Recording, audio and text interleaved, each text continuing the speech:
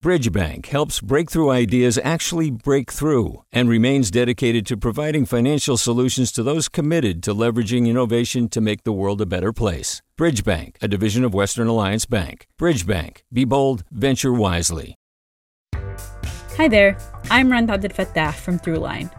If you're listening to this podcast, you know that KQED produces exceptional storytelling that keeps you informed, inspired, and entertained. Their podcasts cover issues from your neighborhood to the entire country and everything in between. Support this work today.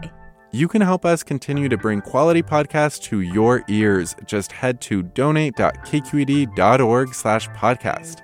That's donate.kqed.org/podcast. From KQED. Mic check, check one, check two. Are we here? All right, we're here right now. Ish. Peace, and prosperity. Welcome to Right Now-ish. I'm your host, Pendarvis Harshaw. Here to inform you that we are here. We made it. The grand finale, the final act, the last episode in a 4-part series on filmmaking in the Bay Area right now-ish. I have the esteemed honor of introducing today's guest, Miss Cheryl Dunye. Hi. Thank you for having me. And it's, ashe and namaste to begin things, because we are all blessed. Blessed we are. Dunye checked in with us from the set, and she's been directing TV shows as of late. Episodes of big hits like Queen Sugar and Lovecraft Country. Before that, Dunye was recognized for numerous productions, including her films Stranger Inside, The Potluck and the Passion, and the landmark movie Watermelon Woman. Is Watermelon Woman her first name, her last name, or is it her whole name? I don't know, but girlfriend has it going on. Dunye, born in Liberia and raised in Philadelphia, has made Oakland her chosen home for the past decade. She's even named her production company after a neighborhood in the town. We're going to get into all of that and more in 5, 4, 3, 2, 1. Hi, it's Terry Gross, the host of Fresh Air. We bring you in-depth, long-form interviews with actors, directors, musicians, authors, journalists, and more. Listen to our Peabody Award-winning Fresh Air podcast from WHYY and NPR. Hey, what's up? I'm Pendarvis Harshaw, the host of KQED's Right Now-ish podcast. Donations keep independent journalism alive and healthy. And you support outstanding journalism when you support KQED. So if you haven't yet, check out donate.kqed.org/podcast. That's donate.kqed.org/podcast. 25 years ago, Cheryl Dunye debuted her seminal film, Watermelon Woman. The story follows Dunye's search for this beautiful woman that was depicted in Hollywood films and only credited as the Watermelon Woman. The film includes the main character, played by Dunye, talking to the camera about making the film. There are also scripted scenes and lots of documentary-style interviews. In the end, the audience reads a title card that says, "Sometimes you have to create your own history." The Watermelon Woman is fiction. And it's important to note that with this movie, Cheryl Dunye birthed her own form of storytelling, Dunyementary. It's been 25 years since one of your most notable films, The Watermelon Woman, and wondering just how you feel about that film being 25 years into its success. At the time when I made it back in 94, 95 and kind of conceiving it, I was living in New York, between New York and Philadelphia, where I was raised. And I had been doing a lot of work as an art curator and was on that path to make art. Ostensibly, The Watermelon Woman for me is, a piece of art. It sort of lives in both worlds. So in this one film that came into the store, Plantation Memories, I saw the most beautiful black mammy. And I just had to show this, so watch. Something that was sort of biting at me a lot as a African-American lesbian, and seeing all these new queer films coming out. Now it's been labeled as the queer new wave. Also that time period now labeled as the culture wars. So we're talking about looking at culture, looking at representation, and looking at intersectionality. It's about me. It's about my community. I wanted to put people in the film that I saw in my world. Audre Lorde was alive around that time. So I was just doing my work, as Audre Lorde would say. Writing that creativity was not separate from our living, was not separate from what we had to do from our work, that this was an aspect of our work. It was an aspect of my work, both threatening and very, very satisfying. So here's the first African-American lesbian feature, because there was none. She said the first. There was none before that. Hey, this is only 25 years ago, y'all. People didn't catch on at the beginning. You know, it did win its accolades in Berlin, but it was really hard to find a distributor. While I watched all the other queers who weren't African-American easily get deals and easily be able to make their next film and just at festivals and whatnot, it took a while for people to understand and accept and, you know, see all what's in the film, which is a lot. We put everything in it. Financing, magical financing. I think did the first Kickstarter where you look at the credits of the film, you see everybody's name. Because I said, if you give me $1 or anything, I'll put your name at the end of the film. So there's this list of all, the whole community. It's only now, in retrospect, where people are like, oh my God, that's groundbreaking. Oh yeah, it's not groundbreaking. It's not like a discovery. I was there. Y'all just catching up. That makes me think of the end card from the film. Sometimes you have to create your own history. The Watermelon Woman is fiction, and it's like you created a way of telling the story of the world that you were living, like incorporating the people that you were in your life. And it's very evident, the extras in the film, are very lively. And it's like, oh no, who's that story? Can I ask you a question? Shoot. Can you tell me, do you know who the Watermelon Woman is? Yeah, she's the one who originated what we call Aunt Jemima, like on the syrup bottles. Isn't she the lady that wore the fruit cocktail on her head? No, that's Rosie Perez, Buka. Boy, that could have been her alias name. Oh, child, I don't think she wore the fruit cocktail with the leaves and What's Dunyamentary, and how would you wish that they would teach it in classes? So the Dunyamentary is, do your own mentoring. If you are living in the margins and you're invisible, people see you when they want to and don't want you there, you can do anything. So marginality is my strength. In that sense, it allowed me to have my own sense of visibility, allowed me to create my own world, make my own cinema.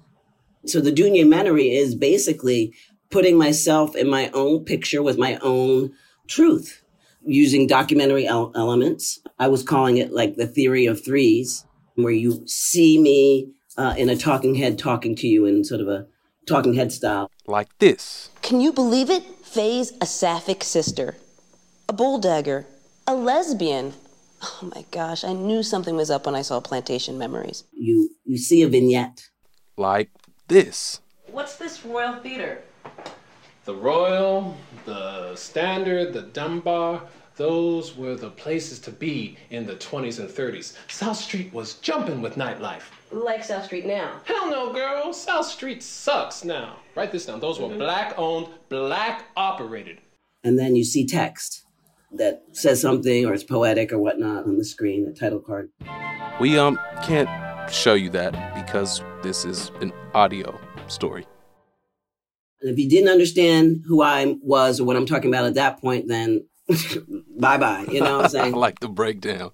I really wanted to put the truth of what my life was like. I've always been out. I mean, I was never in the closet or anything. So I really wanted to have a life that was my life.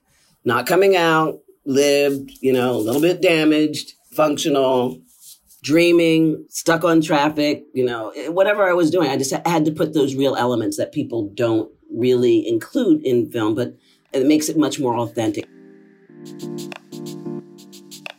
I'll use a word from ball culture. It's realness.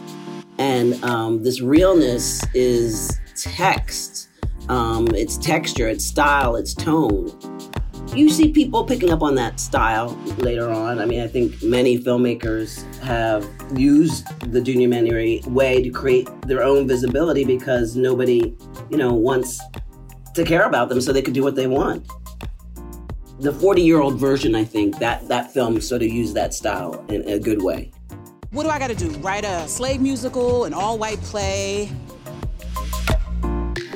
The realness and intimacy, how did that influence or inform the direction that you did for Lovecraft Country, Strange Case?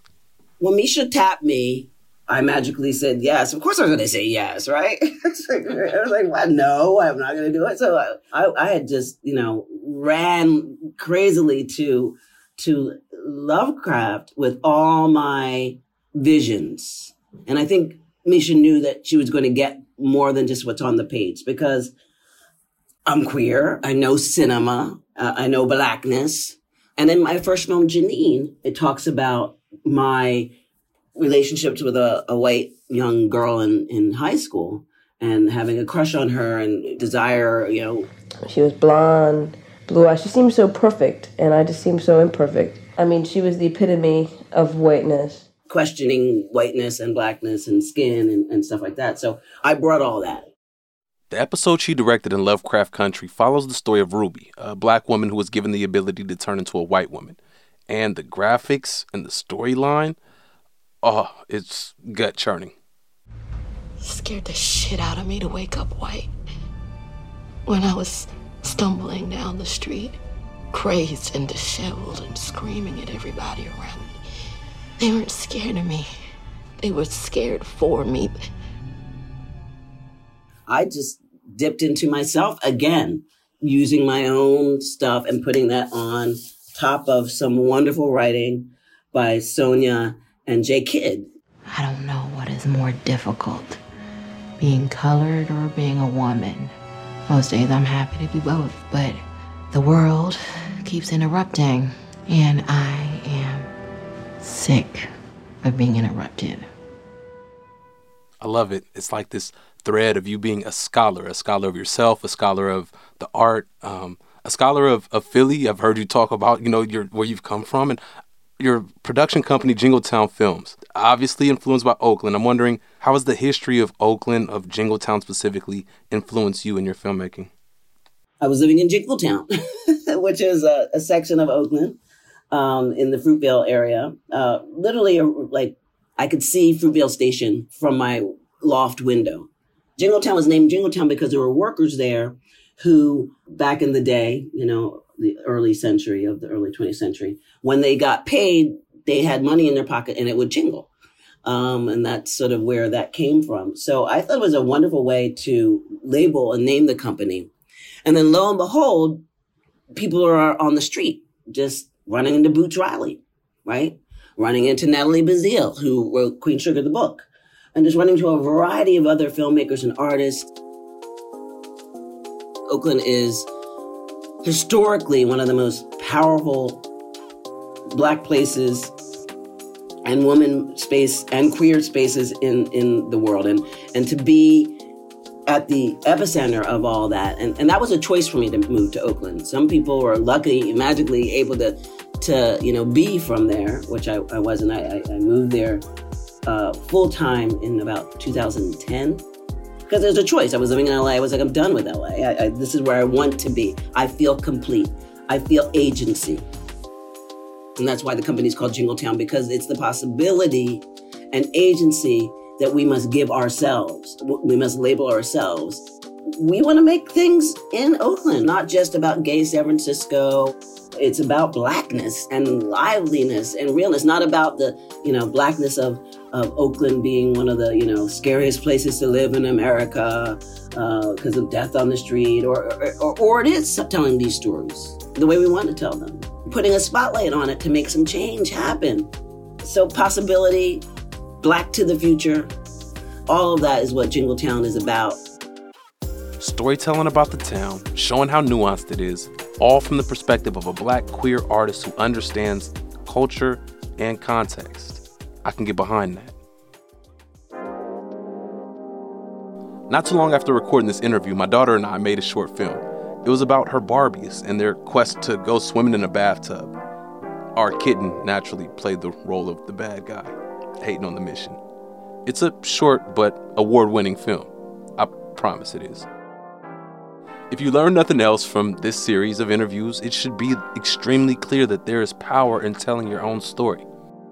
Again, to Miss Cheryl Dunye and to all the storytellers out there, thank you. The producer behind the show, and the one who suggested we talk to Cheryl in the first place, Marisol Medina Cadena. Our editor, Jessica Platchik. Our engineer, Sil Muller. The engagement team, Jacqueline Carbajal, Lena Blanco, Kiana Mogadam, and Sarah Pineda. KQED execs are Eric Aguilar, David Marcus, and Holly Kernan. I'm your host, Pendarvis Harshaw.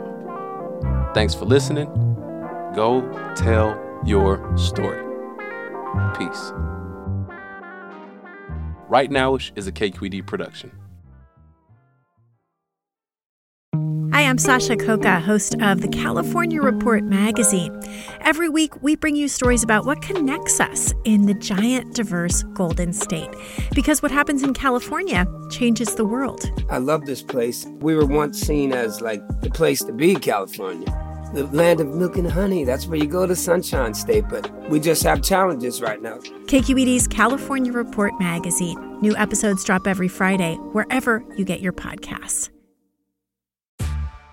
Hey there, this is Brittany Luce from NPR's It's Been a Minute. KQED's podcasts like The Bay, Bay Curious, Mind Shift, Right Nowish, and more all tell the stories of the Bay and beyond with reliable, human-centered journalism. They aim to inspire, make you think, entertain, and expand your understanding of the place you call home. Here's how you can support podcasting at KQED. Showing your support is easy, and you can join Brittany in supporting KQED Podcast too at donate.kqed.org/podcast. That's donate.kqed.org/podcast.